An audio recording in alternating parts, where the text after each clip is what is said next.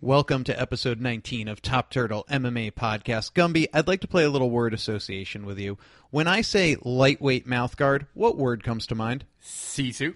When I say durable mouthguard, what word comes to mind? Sisu.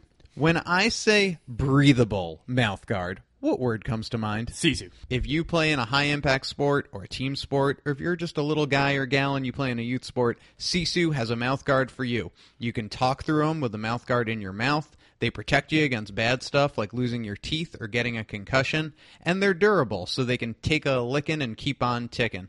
Gumby, you like Sisu, right? I love Sisu. I remember those times when you had to wear the old mouth guards that fill up your whole mouth and make it feel like you were breathing through a straw, and Awful. Thank God I don't have one of those anymore. And you cannot have one of those anymore, too, if you go over to SISUguard.com and get yourself a Sisu mouth guard. Sisu Mouthguard brings you episode 19 of Top Turtle MMA.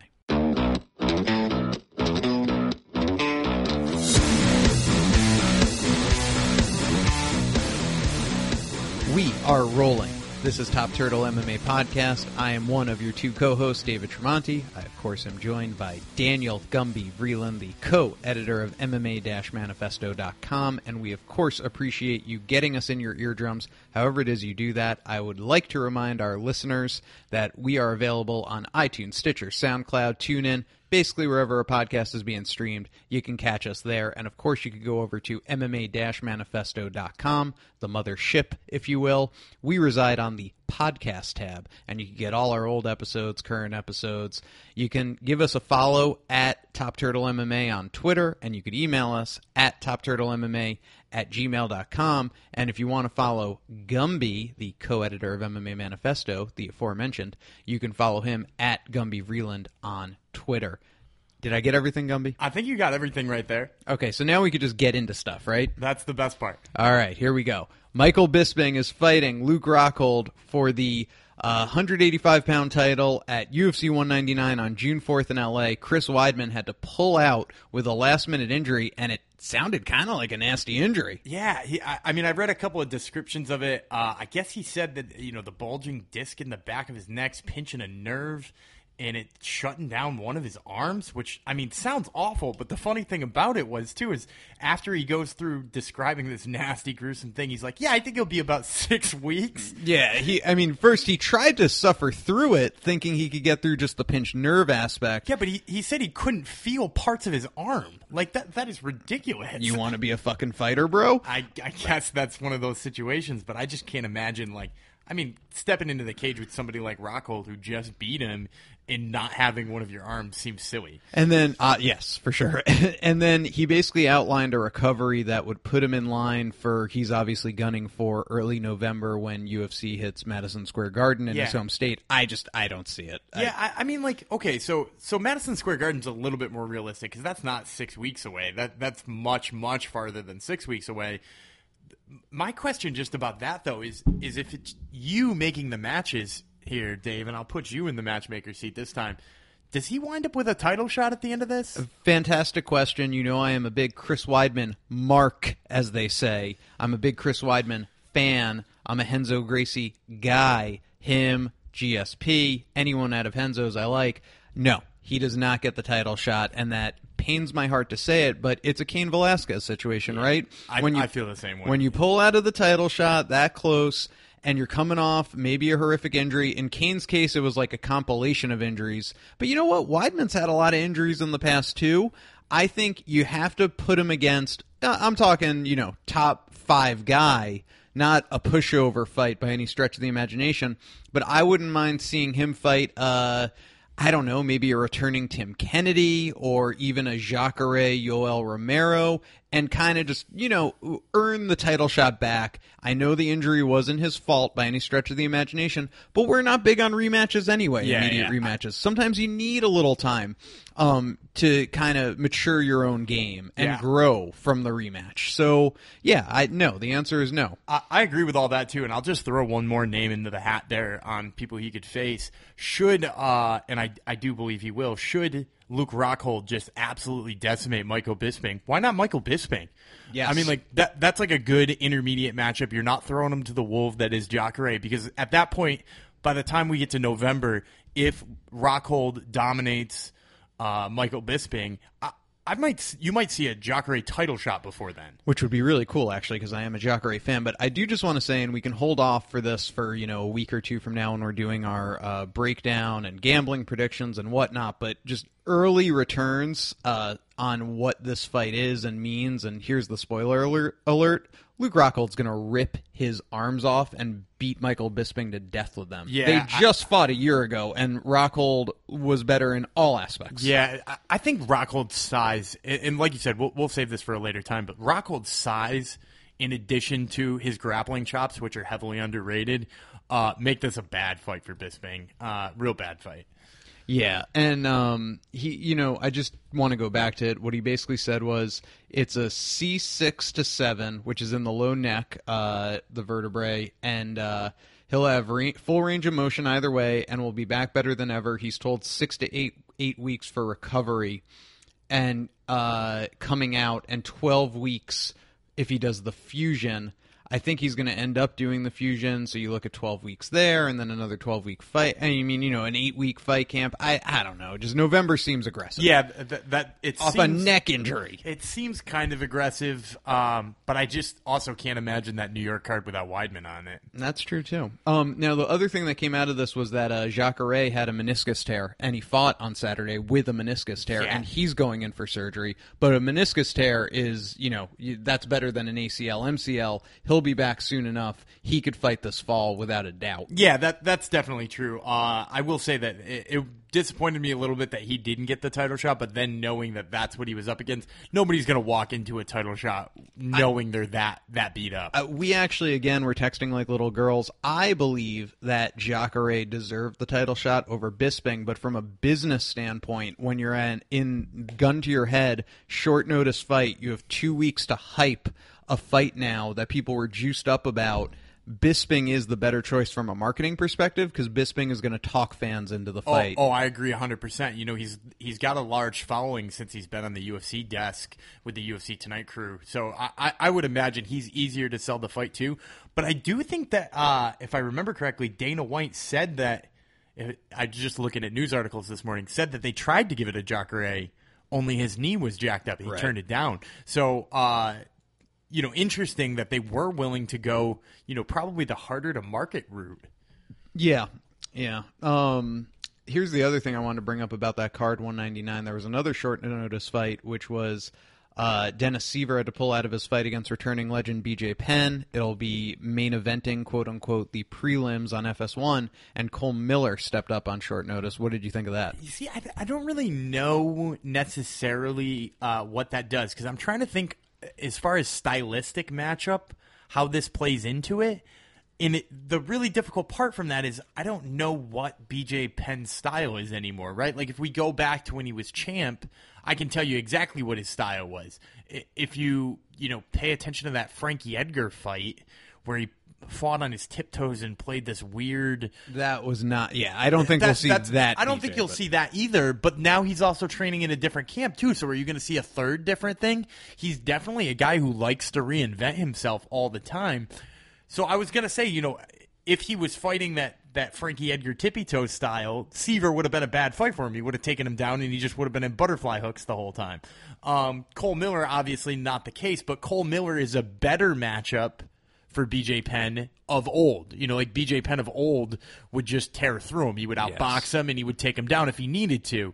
But it'll be interesting to see. Cole Miller's also a tough out for anybody because he's so lanky. He has the reach on BJ, right? Yeah, he's got way reach on him, I believe. It is kind of tough because, as much as BJ went out on this kind of awful losing streak, the people he lost to were world class. He drew John Fitch. He lost to Nick Diaz. He lost to Rory McDonald, both way bigger people than him. And then he lost to Frankie fucking Edgar. How much stock can I really put in that losing streak when you're losing to all-world guys? Is BJ elite? No. But can he beat the Cole Millers of the world? Yeah, probably. But when was that last Frankie Edgar fight, though? That was back in July of 2014. He hasn't fought in 2 years. Yeah, so, it's going to be 2 years off. So, yeah, we can say, he would have beat Cole Miller back then, right? Oh, of course. As long as he wasn't tippy-toeing. But will he now? Who knows? He could be rusty, for all we know. All right, another fight announcement wanted to get your take on, which was it's official after so much rumors flying back and forth about this welterweight, the next welterweight title shot, and I just want to set this up.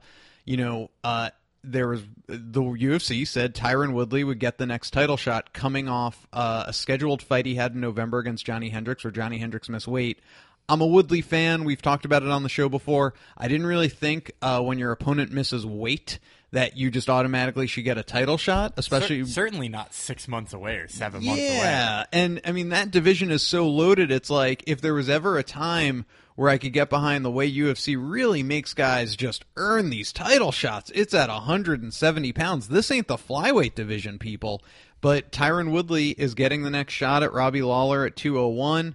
It is what it is, but I just look at that and it's like, man, the winner of Rory versus Wonderboy, even a immediate, and not that I'm big into immediate rematches, I could even get behind Condit. I don't know. It's just, it's a little lackluster for me. I agree with that, but here's what I will say. While I agree with you, and if you got a chance to read Matt Brown's comments, I agree with you and Matt Brown. Matt Brown was rip shit. I think it has a lot to do with timing. Okay, so Wonder Boy is about to step in with Rory Mack. That's happening. Is that next month? It's June 18th. June 18th. Okay, and what is that 201 card going to be? Late July? Yes, late or early August. Or early August. So probably 45 days away from that Rory fight, maybe, if I had to ballpark it. Yep. If you're talking typical suspensions, medical suspensions, that's really pushing the envelope to hope that one of those guys would be able to turn around. So I don't think either of those two guys have a gripe, because I think what that sets up really well is whoever wins that fight gets to fight the winner of the other fight. The person that this steams the most, I think, Damian Maia. I mean, I know we keep beating a dead horse and saying this guy keeps getting overlooked, but think about what he just did to Matt Brown. He toyed with Matt Brown like he was a cat playing with a mouse for 14 and a half minutes before he mercy killed him and tapped him out. Matt Brown even tweeted out afterwards, "Hey, thanks for the free BJJ lesson." And I was like, straight up, dude, he taught Matt Brown some shit about BJJ right there. So when you take all that into account, somebody just beats him that badly. I don't know. I don't know how you don't at least consider him, right? And Tyron Woodley, when was the last time he fought? It's been forever. Yeah, I think we're going back now. When was September. Woodley's last fight? It wasn't even September. It had to have been earlier. I'll look it up. Hold on. It's because let's Call see. the non-existent intern. I'm calling the non-existent intern. He obviously lost to Rory in 2014, and then he came back and beat Jung Young Kim. Oh, that's the fight I was missing. Kevin Gastelum in January of 2015. He wouldn't have fought in a year and a half. So it's been a year and a half, and a weight cut got him this title shot. And he's 2-1 in his last 3. He lost to Rory McDonald. Yeah. So I mean, but again, you could say Rory McDonald would deserve it with a win over Wonder Boy, but they're not going to be healthy in time. We can assume with the style that those two fight, whoever wins is not coming out unscathed. I wonder what they have in line for Nick Diaz, because Diaz is eligible in August. Well, I mean, Diaz versus Damian Maia would certainly sell itself, wouldn't it? Yes. I mean, the jiu-jitsu there. I mean, if he can do that to Matt Brown, let's see him try to do it to Nate Diaz, because that would be interesting to me. Yeah. And I do think he'd get Nate Diaz down. Now, another thing is not a fight announcement, but rather a fight rumor, and it could just be your boy Dana hyping things because that's what he does, but he said there's still one more fight to be announced for UFC 200, and he sort of hinted that it's a big one. Yeah, well, I have a kind of a rumor from that, too. If you've been following fighters on Twitter and Instagram, Mark Hunt, friend of the show, recently posted a poster that just said UFC 200 in the middle of it, and he said... get ready. It said get ready or excited for this one or something like that. But it didn't talk about any fights. I mean, he could be talking about just a fighter he enjoys watching, or he could just be a company man. But I'm not sure if it's still up. He may have taken it down. So if you go look, but I did see a screen capture of it. somewhere where he was talking about him and Ben Rothwell, maybe. I mean, him and Ben Rothwell would be fun.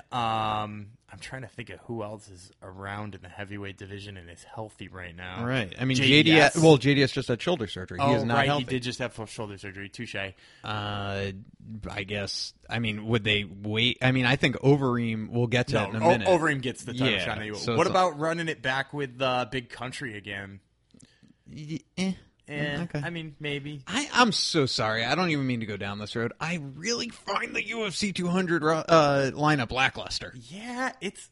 Can we just talk about this real quick? I mean, I'm 198 sorry. did way better. Yes. As far as matchmaking And we'll talk goes, 198 in like hold 2 on. seconds. Let's just get into this for a second, okay? Sage Northcutt is going against Enrique Martin. Don't even know the guy. They should have given him a legit prospect. I'm pretty sure he's a tough Latin America guy. So you're giving Sage Northcutt the UFC 200 treatment, but you don't put, like, Jake Matthews is fighting 3 days prior.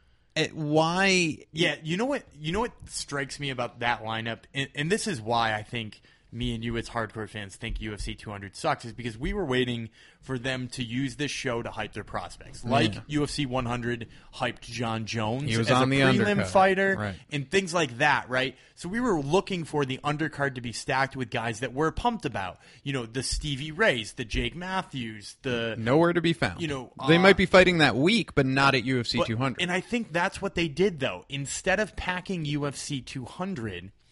they used all of those guys during the week and instead tried to put all guys who would be on pay-per-views on UFC 200, and I think they think that made it a better card. Well, fuck Because, them. right, But here's, I'm sorry to interrupt you, but Takanori Gomi versus Jim Miller does nothing for me. But- I like Jim Miller. But on that token, too, is that not your, like, atypical first fight on a pay-per-view? Sure. It is, because they don't want to put those guys on Fight Pass anymore because they take the fight that is everybody's excited about and put it on Fight Pass, and then they put one of those types of fights as the fifth fight. I mean, I bet you could read me 3 or 4 fights off of that card that are all first fights on a pay-per-view, and they're all in the prelims. So what they did was they took all of the first fights from pay-per-views, made them all the prelims, and they're like, look, we gave you 12 pay-per-view worthy fights, which might be true, but I would have much rather seen all of the good Fight Pass fights. Well, here's like the fundamental thing I have a problem with, and we've already brought it up, and I'm sorry to keep beating a dead horse, but Johnny Hendricks versus Kevin Gastelum is Johnny Hendricks versus Johnny Hendricks Light, and it's also 2 guys who have missed weight, and I'm supposed to be excited about that fight. I like styles clash. Styles clashes make for the best fights, in my opinion. Yep. So all they've done is just match up 2 guys who are going to try to wrestle box each other to a decision. We haven't seen power out of either of them. We haven't seen power out of Johnny Hendricks in years. In a while, yeah, I will right, say in a while. in years. He was knocking people out like crazy at the beginning. 3-4 years ago. Yeah. So to me, what I'm looking at is if I'm going through this from a gambling perspective, Gegard Mousasi, Derek Brunson, sure. That again, another one of those fifth fights on a pay-per-view. Yes. No, everyone is a name here, so I'm not taking away from that. But again, I could see that going to a decision. It's a 3-round fight. Johnny Hendricks Gastelum, decision. Misha Tate, Amanda Nunes, I'll probably bet decision. Jose Aldo, Frankie Edgar, they fought to a decision 2 years ago. I see no reason they won't fight to a decision again. Jones Cormier, Jones doesn't finish anyone. That's anymore, right? Recently. That went to a decision. It's going to go to a decision. This fight card has a chance to have 9 fights go to a decision, no joke, because they didn't match up styles clashes. Yeah, I guess I can see that too. And again, so it's bad matchmaking on that part. And again, I think it's bad matchmaking on the part of the way that they divvied these cards up. Because I just think that, I mean, it's bad news that you decided to take all these pay-per-view worthy things and try to bunch them together.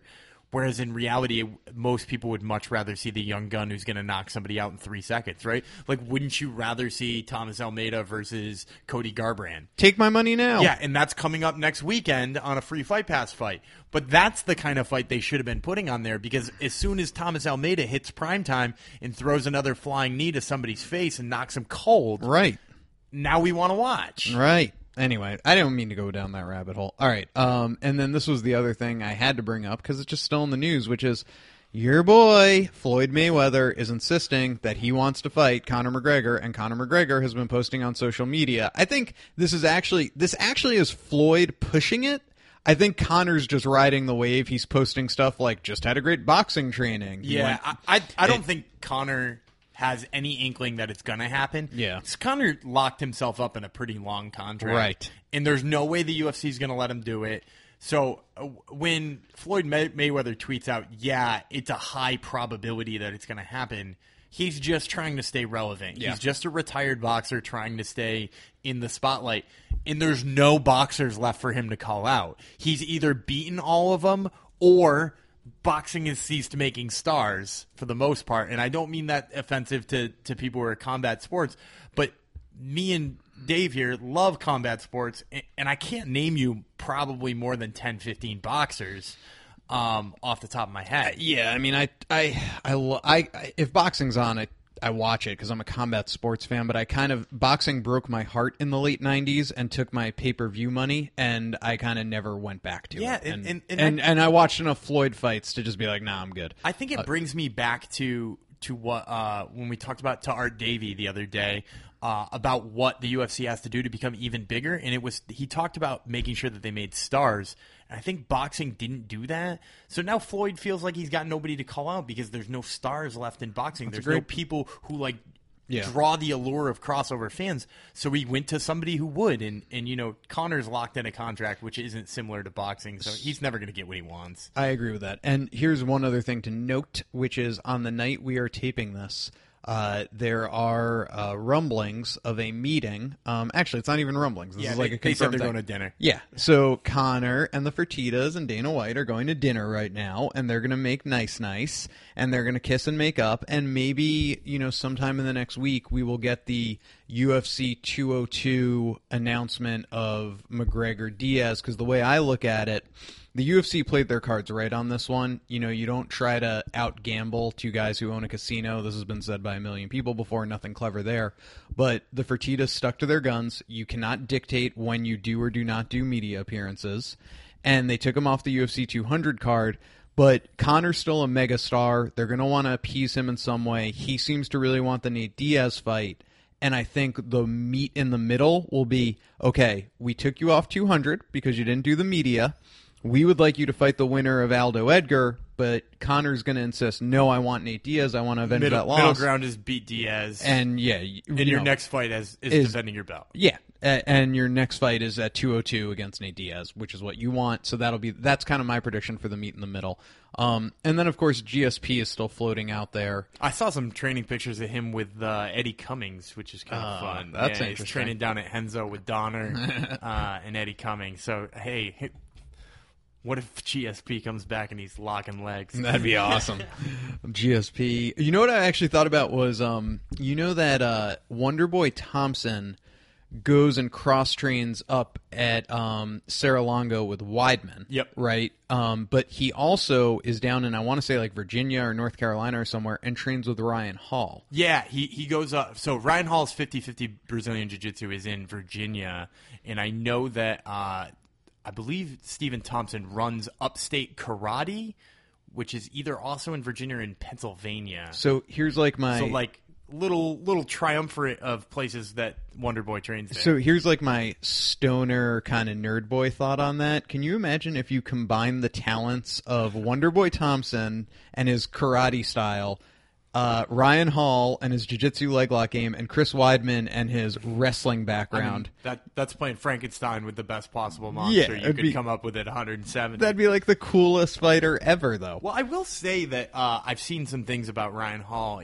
The reason he hasn't been back in so long is that he is working really hard on making sure he gets his stand-up straight. And that's awesome. And Wonderboy has been a big part of that, supposedly. He does actually have kind of a cool, Hoist Gracie-esque front kick that he uses. Yeah. Isn't that funny? It's almost like a push, but it also is like a flick. Yeah. Yep. Now that I think of that, and I never even pieced that together. That maybe that was like Wonderboy's doing. Yeah. I don't know if it was Wonderboy's doing, but he's definitely honed it in with Thompson. And everything is just to set up that leg lock game. Yeah. All right, and here's the last news bit. Paige Van Zandt has made the finals of Dancing with the Stars. Be honest, you're watching. I've never seen an episode of Dancing with the Stars. Oh. That's completely honest. Dude, and I'm irritated every single time I see it on the UFC's Twitter handle. All right. Well, I'm sorry. I checked out The Last Dance, and I was quite impressed. Yeah, I mean, Nah, it doesn't do anything for me.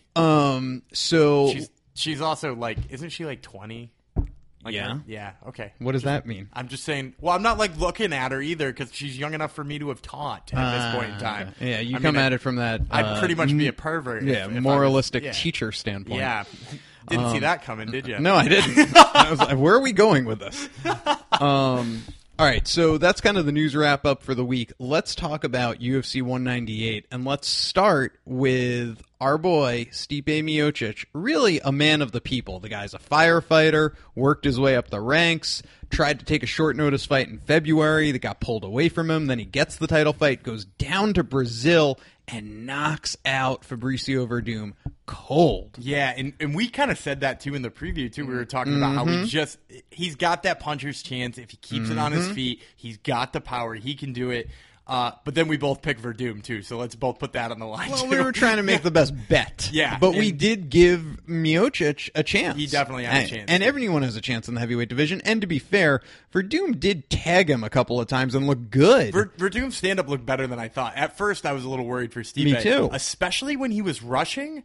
But my first thought, and maybe you thought the same thing when you were watching, that was a Chuck Liddell knockout. Yes, right. Yeah, that's Backpedaling, great. backpedaling, That's a backpedaling, great throws a hook and the analogy. dude's sleeping. Yeah, that is a great analogy. He looked just like a big Chuck Liddell in that case, just backpedaling until he needed to throw it, and when he threw it, it landed, and it was lights out. I just think like old school. Verdum must be. You want to talk about Jose Aldo and the flash knockout of 13 seconds? That is what it is, and I'm down to see Jose Aldo, after being a dominant champion for 9 years, blah blah blah, come back and try to avenge that. But Verdum actually was having success in that fight, and if he could take it back, why did he rush in like that? Yeah, I don't know if it was just the adrenaline. The other thing I will say about Verdum, and maybe it's just what he always does, and maybe I just haven't studied enough of his demeanor, but when he walked in, instantly I had a really bad feeling for him. Like, because he was doing a smile he was and doing all the that. weird smile. He was playing it up for the crowd. He was like,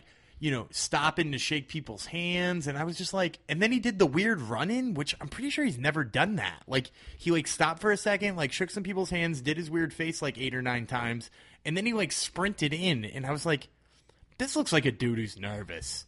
Yeah. Or this looks like a dude who's not taking it seriously enough. One or the other. In either way, it bodes well for Stipe. I just had like a weird gut feeling when he was walking in that this is going to be bad for him. And call it what it is.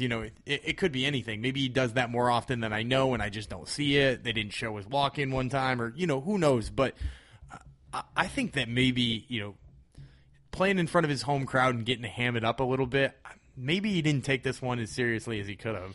Perhaps. So I have a question for you, and it's so awesome. I'm just so happy for Stipe to see him like he was at the Cavaliers game when he came home. If you saw that at the airport. Did you see him at the Indians game? Yeah, So the Indians let him take BP, and he jacked one out. Well, he was a college baseball player. Baseball player. Yeah. D1 college baseball player, if I'm not So mistaken. I'm super happy for him. We're both Stipe fans here. I honestly have to believe the UFC is probably happy too, just because even though he has a Croatian name, he is an American fighter, and he's hugely marketable. Yeah, I think the UFC wants the, quote unquote baddest man on the planet, your heavyweight champion. I think they prefer he be in the Brock Lesnar kind of, just looking like an American badass. Yeah, I think it's easier to market to like large beer drinking American fans. That's what I'm trying to say. The Brock Lesnar era came out and wanted a Bud Light or no, wanted a Coors Light, not a Bud Light. Whatever that speech was. I want to go home, hump my wife, and drink a Coors Light. Yeah, it was great to bring in fans, and not that Stipe's that kind of guy, but you're right. Stipe's marketable to that kind of audience. I think it's very important that your heavyweight champion kind of have a bit of an attitude, because he's the heavyweight champion. Yeah, and Stipe's got a bit of an attitude. And yeah, it's not much, but he knows how to turn it on. It's just one of those things that if people are watching in a bar or what have you, it catches their eye the bigger the guys are. I mean, this is what Vince McMahon built a billion-dollar empire on, which is just have guys who are huge that when they walk through an airport, people say, "Who's that? That guy looks like he could beat me up." Yep, absolutely. Right? So I think they like that. But here's my question to you, Gumby. We are both big Stipe fans. I am putting a gun to your head. Okay. The record for UFC title defenses, heavyweight title defenses, is 2. Randy Couture did it twice.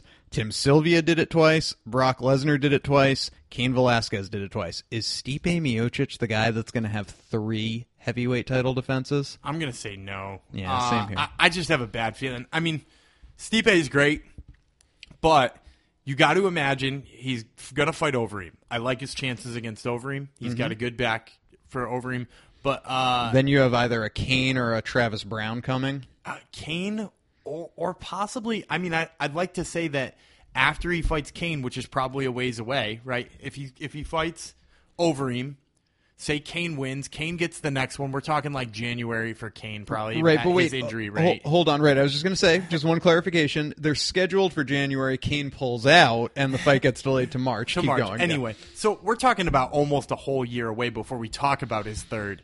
By then, is JDS back in, and JDS holds a win over him. I do have to say, I would pick Miocic over JDS in the rematch because it was so razor thin, and I think JDS is a little older. I think his chin is a little more crumpled after Overeem. Yeah, but we're talking about too. If he's defending it those three times, those are 3 very different fighters, and it only takes one of the styles to be his kryptonite. You know what I mean? Like, yeah. Maybe he doesn't do takedowns well. Who's the only guy he's fought that's taken him down? I mean, is there one? Hang on. This is a fun game, too. I played this the other day. Stefan Struve. I don't think Stefan Struve took him down, but Stefan Struve is the other loss. Yeah, I knew that's where you were going with it. Isn't that crazy? I was looking at his record. I was like, 14-2. Well, I know he lost to Dos Santos, and I looked back. TKO loss to Stefan Struve. So crazy, man. Yeah. I like that you knew where I was going with that before I even fucking asked. It's just so crazy that we live in a world now where Stefan Struve could say he beat the heavyweight champion, just not when he was the champion. But there's only 2 people who can say that, him and Dos Santos. That's incredible. And maybe, you know what, Struve's still young. Maybe this is his, maybe he goes on a run right now. Well, I mean, he just got a pretty impressive win over Bigfoot. What was that, 13 seconds, 14 seconds? Well, Bigfoot gets knocked out by everyone. But I agree with you. But he's, he has looked better since he moved camps. Absolutely. He, training out of the Black Zillions is good for him. Henry Hoof.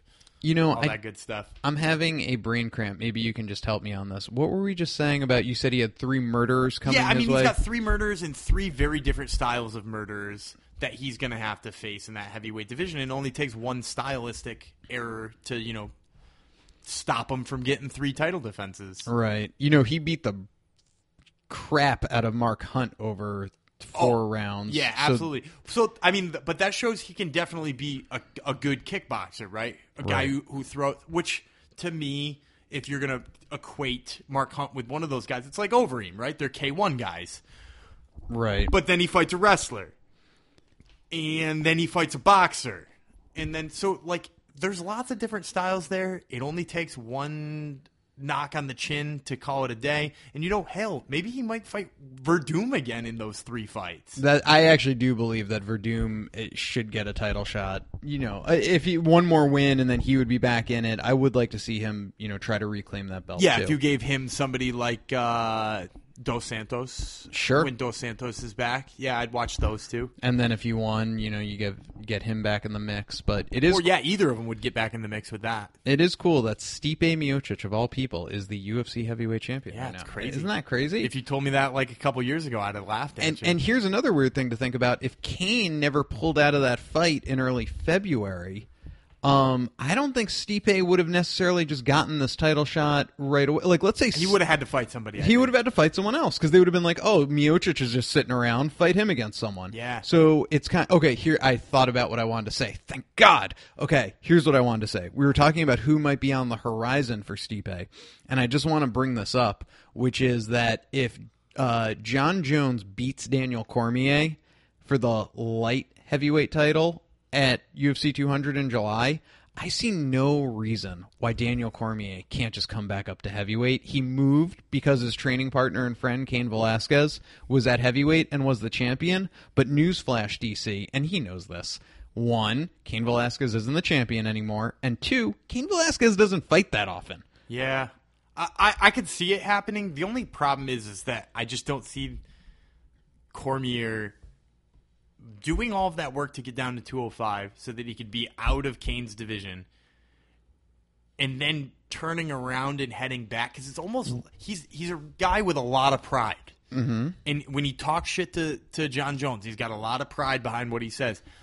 I can't imagine him doing that because it's admitting he can't beat him. But he can't beat him. He'd be 0-2. No, I agree with that. And I think he's going to be 0-2. I So- think he's going to be a hard 0-2. Okay, so if I'm DC's manager on the night after UFC 200 or a couple of days after the Sting is over, He's like, you want some Twinkies? I would say to him, look, you are now a one-time light heavyweight champion. Go back to heavyweight. Become a there are very few people in this world who could say they were a two-division champion. It's padding your resume. It's padding your legacy. I'm not saying what you're saying is illogical. I'm just saying I don't believe it'll happen. We'll see. I actually think that's going to be I really think that's going to be his next move. I hope you're right, but I don't think you're right. We'll see. We have to go back to our first episode. We talked about we took the 10 champions on January 1st and talked about who would be still champion at the end of the year. And the non-existent intern has it written down somewhere. And I mean, they're popping off one by one. Yeah, there's not a lot left, right? Right. So let's just do a where are they now? Okay. Mighty Mouse still the champ. Mighty Mouse is still the champ. TJ Dillashaw, not the champ. So that's one champion down. Conor McGregor is still kind of the champ. Still kind of the champ, but you know what? Let's see what happens at this dinner party RDA tonight. is the champ. RDA is still the champ. Good on him. Lawler's still the champ, champ. and I kind of think he'll still be the champ. Yeah. 185, Rockhold still the champ. So we really haven't lost as many as we think we have, right? We lost Dillashaw. It's only May. Yeah, I guess it's only May. But we lost Dillashaw, Verdum, kind of Cormier, kind of Connor, and then we lost Ronda, obviously. Yeah. And JJ's still champion. Or no, Holm, because it was Holm. We lost Holm. Holm, so Yeah. Holm. So, I mean, 3 really is all we lost. It's only but you're May. right, it is only May. I think last year was more devastating if you go back and check. Here's it was, but we're only halfway through the year. True. I think only 3 lasted through 2015, if I'm not mistaken. Yeah, 3 survived. 3 survived. So we're a little behind that pace, at least. Yeah, but we're almost right there. Yeah. Because if we double it, it'll be 6. We'll That's be about true. 3 or 4. About the same way. They also, there have been a lot of injuries, too, that have kind of delayed stuff. Yeah. You know, like Cormier hasn't even defended yet. Lawler hasn't even defended yet. That almost seems unfair to compare it to the year before because Lawler might only have 1 title defense Connor this year. hasn't defended? No, because he fought Nate Diaz. Yeah. You know what I mean? Yeah, it's So- weird. So this is JJ hasn't defended? not yet. Not yet. They're all going to have like 1 title defense. Yeah, weird. This is one last thing I did want to bring up, and then we'll keep going down the card at 198, which was think of this epic run of injuries that the UFC has had to get through. Because we talked about 2014 being a bad year for injuries and messing up the pay-per-views. It was nothing like this run. Look at this. At the original 196, Kane pulls out, then Verdum pulls out. They had to cancel the entire frickin' pay-per-view. At the new 196, they're primed for Conor versus RDA. 11 days prior, RDA has to pull out, albeit might have actually led to a bigger buy rate. True. Because Nate Diaz went in, but I don't think the UFC ever wants to be in that position no matter what the outcome. Then at 197, you have Jones Cormier, which again did a great buy rate the first go-around. Cormier has to pull out. And they put in OSP, and from all accounts, that buy rate is going to be horrific. Yeah, I would imagine. Then at 198, he wasn't a main event, but it was in Curitiba, his hometown, and obviously a legend. Anderson Silva pulls out. And now, for 199, you have a great rematch with like the 2 best middleweights on the planet, and Weidman has to pull out. Yeah, and that's a bad fucking run. That's a bad run. Yeah. That's a really bad run. All right, let's keep going down the card, which was the co-main event. You had Jacare, and we already talked about it a little bit. Bested your boy Vitor the Phenom Belfort. It was a second round. First round. Was it first round? First round, I think there was right very at the end of the first round, if I'm not mistaken. It was a TKO just due to ground and pound. Yeah, I mean, he was all over him. There's really not much to say. You're about right. It was 4:38 into the first round. Yeah. I thought Vitor actually survived the first round, but here's all I want to say. We already talked about the Souza side. Let's talk about Belfort. Not the same fighter off TRT. Yeah, not even close. Kind of a little tired of even discussing him as like a top of the division star. Where do you want to see him go next? Well, let him fight Anderson. I mean, like Again? Yeah. He already got front kick to the face. Let him fight him again. Okay. I mean, it would sell out a show in Brazil. it'd sell out a show in Brazil. They're both aging. Vitor would love to do it again. It's somebody Anderson could beat.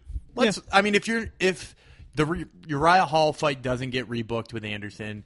You got to either go prospect with Anderson or old-timer with Anderson. Yes. And, there aren't a lot of prospects that are like fun stylistic matchups with him apart from Uriah Hall. So you could give him the old-timer and Vidor. I have no problem with that. All right. And then going down the card, Cyborg murdered Leslie Smith in the first round, a minute 21 into it. What do you want to see happen with Cyborg? So I actually like what Cyborg said, that she's planning on going back to Invicta and defending her 145-pound championship. She's interested in 140-pound catch fights occasionally in the UFC. I think what she's doing really well is she is trying to coax the UFC into doing a Ronda Rousey play. Mm-hmm. She is going to give them just enough of a taste constantly to let them know she can sell tickets and it's time to bring 145-pound women to the UFC. I'm ready. And I think she did it. I mean, like, if you watch the way that fight went, I mean, if she's adamant that she's not going down to 135 pounds. And her trainer did say, yeah, she could do it, but she's going to suffer in performance. Yep. And she's not interested. She can go collect her check from Invicta, come over and get a big payday once in a while from the UFC. I agree with it. I say, hey, let's bring 145ers in. There are a couple of good 145ers out there. Marlos Conan fights at Bellator. You could bring somebody like her and in. A lot of the 135-pounders could probably just move up. Yeah, could probably move up when they get sick of getting beat by the couple of girls who are on the top there. Right. I rather see 145-pound women than I would say 125. Yeah, I agree with that. Or even atom weight 105. Yeah. I think that the smart play would be to add 145. It's almost like you were just saying with the heavyweights, too. There's like that intrigue of like, who's the baddest man on the planet? Mm-hmm. 145 women has that same feel, right? Because Cyborg has a feel of like, she's the baddest woman on the planet when she steps into the cage.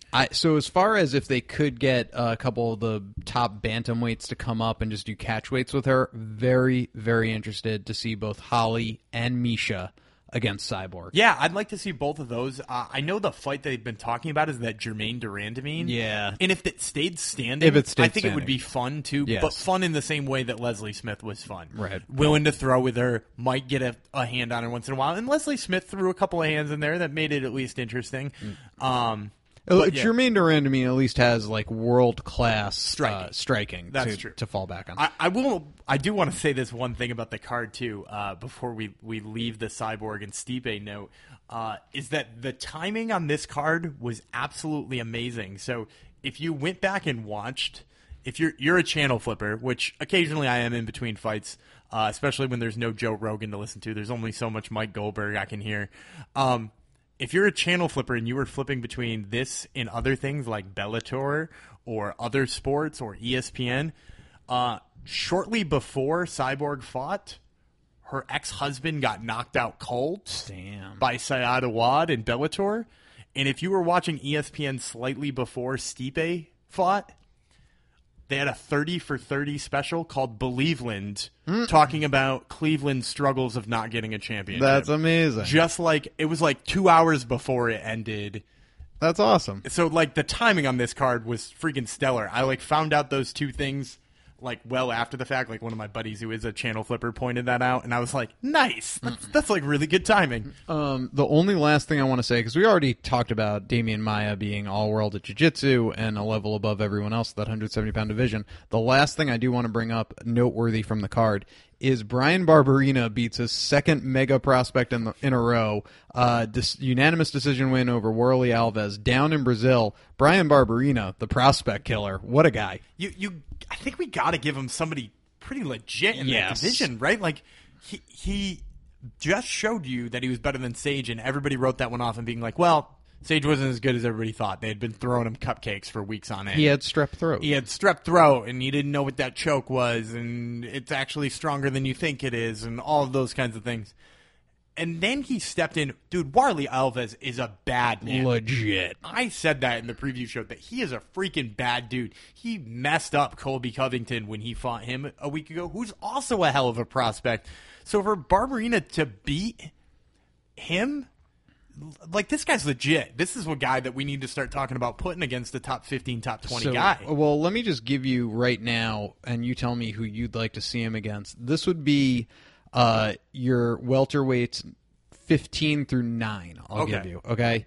Thiago Alves, Hector Lombard, Kevin Gastelum, our boy Gunnar, Rick Story, Tariq Safadine, Dong Hyun Kim. I like Tariq Safadine. Mm-hmm. I would watch him against that one. And what was the first one you said? Thiago Alves. Thiago Alves. Yeah. I think Thiago Alves But is probably not a top 15er anymore. I just think my personal opinion. I agree with that. I think Bam Bam is ready for a name, though.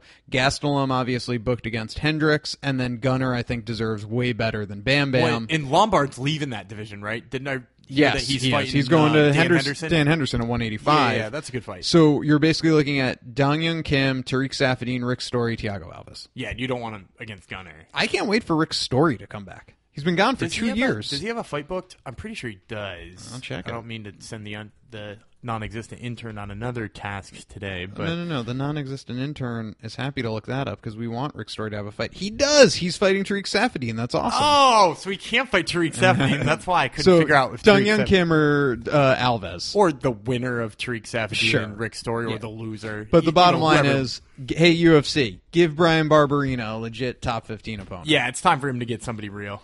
All right, we will now transition to our interview. We got a chance to catch up with Anton Zafir, the Australian 170-pound fighter. He'll be fighting Jingling Lee coming up here. We had a chance to catch up with him. And before I play you that interview, I will tell you, this interview is brought to you by New England Submission Fighting. New England Submission Fighting, a mixed martial arts gym in the picturesque, quaint, lovely college town of Amherst, Massachusetts. Classes 6 days a week, stand-up striking, gi jiu-jitsu, and no gi jiu-jitsu, which is the specialty. This is the oldest mixed martial arts gym in Massachusetts, maybe even America. You know why I know that? Because it started right after UFC 1, because the owners watched UFC 1 and said, we got to do this. And they turned their karate school into an MMA school and started taking classes with Renzo Gracie to learn jiu-jitsu.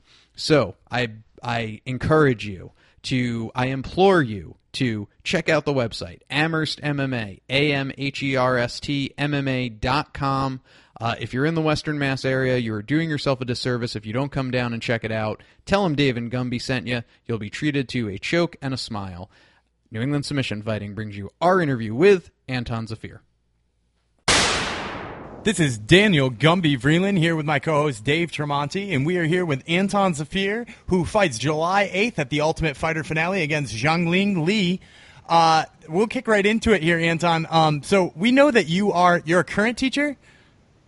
Yes, I'm currently teaching at a high school in Australia at the moment. I also am a high school teacher from time to time. So could you tell us a little bit about how your students reacted when they found out that you fight? Look, they've known I've fought for quite a while. I've been, fighting locally for about 6 years. So, the kids are pretty excited. They ask a lot of questions, which is good. And, they're interested in training that I do. And they ask about my fights and want to see videos. So, it's good to have the interaction with the kids. Hey, well, a famous fighter by the name of Rich Franklin was once a math teacher in Cincinnati, Ohio, and he ended up having a pretty good career, so not bad to be following in Rich Franklin's footsteps from teacher to octagon fighter. No, definitely not. I remember watching him, once I started getting interested in the sport, so it's pretty cool, and hopefully I can live up to half of what he's done. He's definitely done a lot in MMA, so it's been great. Yeah, and it's obviously a demanding profession too. So in addition to that, like, how is it juggling both of those things? Being able to teach and being able to train, for a very, very competitive organization. Look, it is hard. It's definitely not easy. The schools helped me out quite a bit. They've actually dropped my teaching load. Last year I was working 5 days a week, so I was trying to get in some training in the morning before I worked. After I worked, and then, train on the weekends and stuff like that. So it was definitely full on. This year, the school's kind of jumped on board, and they've dropped my teaching load down to a couple of days a week, which allows me, to travel away or bring in guys to train with, for a solid 3 or 4 days in a row, and then work for a couple of days, and then train for a couple of days. So it's been great this year with the school jumping on board to help out. And so this fight coming up on July 8th, it's at the Ultimate Fighter finale. It's in Vegas. How excited are you to come make your debut stateside, and what's that going to be like? How soon before the fight will you get into Vegas? Look, I'm pretty excited. There was, when you first start fighting, to be able to fight internationally is, that's that tick. To fight in America, where the UFC started, and where all the elite fights happen. That's another tick. And then to be able to fight in Vegas, which is like the pinnacle of fighting. I've spent the last 5 or 6 years watching heroes of mine fight in Vegas, going, one day I'd love to have the opportunity to fight there, and to be given this opportunity against such a veteran of the sport, tough opponent in Vegas, in the middle of International Fight Week. I mean, look, I was extremely excited just to be given the opportunity. Due to the fact it is international, I'm going to be over there probably 10 days to 2 weeks beforehand. Settling in, getting over jet lag, stuff like that, and then just preparing and getting ready to have some fun. Absolutely. And, just from the sounds of it, you sound like you absolutely respect the history of fighting, of the UFC. Who are some of the guys you looked up to? Who are some of the guys you'd like to try to model your career after? Look, I loved watching the old fights. I loved watching the Gracies and stuff like that, and Shamrock. But, I mean, it's one of those things that as the sport's developed, you've got these more well-rounded individuals that are coming from different backgrounds, bringing different things to the fight game, which is awesome to see. I mean, Demetrius Johnson is just an amazing athlete to watch. I love watching him and how he puts his combos together, his movement, his tenacity. I loved watching GSP. I mean, Chuck Liddell was awesome. Lyoto Machida, Rich Franklin, Dan Henderson in his prime.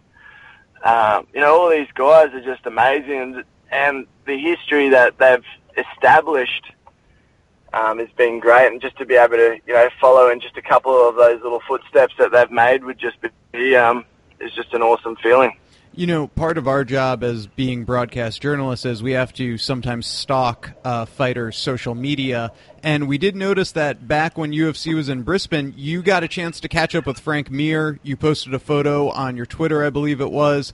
Did he have any words of wisdom for you from, a veteran and a surefire future Hall of Famer to someone such as yourself just starting out in the UFC? Mate, he was he's definitely one of the nicest guys. I mean, it's hard, when you see him on TV and you see the way they carry on, not Frank Mir, but, some of those other fighters and how they sell themselves and stuff like that, and you're like, oh, God, is he that much of a dick in real life, or is he like that? And I mean, Frank Mir is a pretty much a gentleman all the time, but a lot of the fighters that I meet, it's crazy, it is a front. Most of the guys that I've worked with, trained with, or met, they're lovely, down-to-earth, hard-working, determined people, and they just do what needs to be done to sell and promote and get that exposure. So, Frank Mir just said, enjoy it. Don't focus too solely on it. Just make sure you enjoy every moment and enjoy the experience and go out and do your best and work your ass off, because, the next guy coming up behind you is working just as hard to take your spot. Let's switch the question a little bit around to the fight game right before we let you go here. Obviously your first fight was you got that one on a little bit on the short notice side. You get a pretty tough opponent here in Jinglong Li, who's way different than Moontasiri. What are you changing about your camp, if anything, to get ready for somebody with a game like Li? Look, yeah, I mean, with Moontasiri, mate, I got 7 days notice. So it was all about losing weight and trying to make the weight, and then just going in and showing what I was capable of doing. I felt like I got that opportunity, and I demonstrated what I was able to do off 7 days. Mate, look, each each camp I have a little bit of focus on my fighter, but I'm constantly just working on improving myself. You know, if I get inundated while watching him, you know, I go, oh, he does this, I got to do this, and you know, and then in the fight he doesn't do it. You know, he's seeing what he does constantly, so he decided to change it up, and that's all I've practiced. You know, then I get put off. So I don't really watch a lot of his fights. I let my coaches do that, and then we just work on every aspect of my game, so it makes me a better fighter going in. So I'm prepared. You know, I'm sure they've come up with little things that he does. You know, little idiosyncrasies that hopefully we can work on. But apart from that, you know, I'm just focused on improving myself. And look, he's a veteran MMA fighter. You know, I think he's had 5 fights in the UFC. So, you know, I pride myself on taking tough fights. You know, I don't want an easy fight. So I'm just going in there and just hopefully show the best that I can do and come away with that win. All right. Well, hey, Anton, we are looking forward to the fight. It will be on July 8th at the Ultimate Fighter finale, a big stage for you. You will be fighting Jinglang Li, and Australian MMA is on the rise between Whitaker, Jake Matthews, and now you're going to get your crack to make a name for yourself. So we will look forward to your fight, and we can't thank you enough for the time today. Appreciate it, boys, and thank you very much for having me on the show. Really appreciate it. All right, Gumby, there you have it. Anton Zafir. Yeah, gotta love the Aussies. The Aussies give Top Turtle a lot of love. We wind up interviewing quite a few Aussies and a New Zealander here and there. Well, Aussie MMA kind of on the rise, right? Robert Whitaker, Jake Matthews. Yeah, Robert Whitaker is the one that's technically Aussie or New Zealand, right? He's born in New Zealand, trains in Australia. I think Australia adopted him. Yep. So then they got him. You can count Mark Hunt in there. Yep. Adopted by Australia. Yeah, lots of good stuff down there. So listen, it was a great episode. I had fun doing it. I hope you did too. Always. I hope the listeners had fun. You, of course, can get us on TuneIn, Stitcher, SoundCloud, iTunes, anywhere a podcast is being streamed. We will be back next week with episode 20, and we'll be breaking down a pretty cool fight night, Garbrandt versus Almeida. But on that card, Gumby, I would be remiss not to remind you that you have a returning Rick Story. We just found that out 2 minutes ago. We probably should have known before now. Hey, they are making matches. Like, it's impossible to keep up with. Especially the Fight Pass cards. Sometimes we go to break these down, and he like reminds me of a fight, and I'm like, shit, that's on there. That's freaking awesome. They have 500 fighters. This ain't, it ain't 2008 anymore. No, definitely where not. You could know every fighter on a pay-per-view card, and you remember it for weeks at a time. But then Jeremy Stevens and Henan Barao is on that card. Lorenz Larkin is fighting Jorge Masvidal, and Paul Felder's fighting. Yeah, there's lots of good ones on that card too. Jessica Ai's fighting. Yeah, and some of the prospects on the bottom of the card too. That Yuta guy is a heck of a jiu-jitsu guy out of Brazil, so that's a fun one too. I know he's a prospect, the Yuta guy, because 1, you called him the Yuta guy, and 2, he doesn't even have a picture on UFC. Yeah, you gotta love the guys who don't have their pictures up yet. All right, well, this has been another episode of Top Turtle MMA Podcast. We, again, cannot thank you enough for joining us. We will be back next week with a kick-ass show. We will choke you later.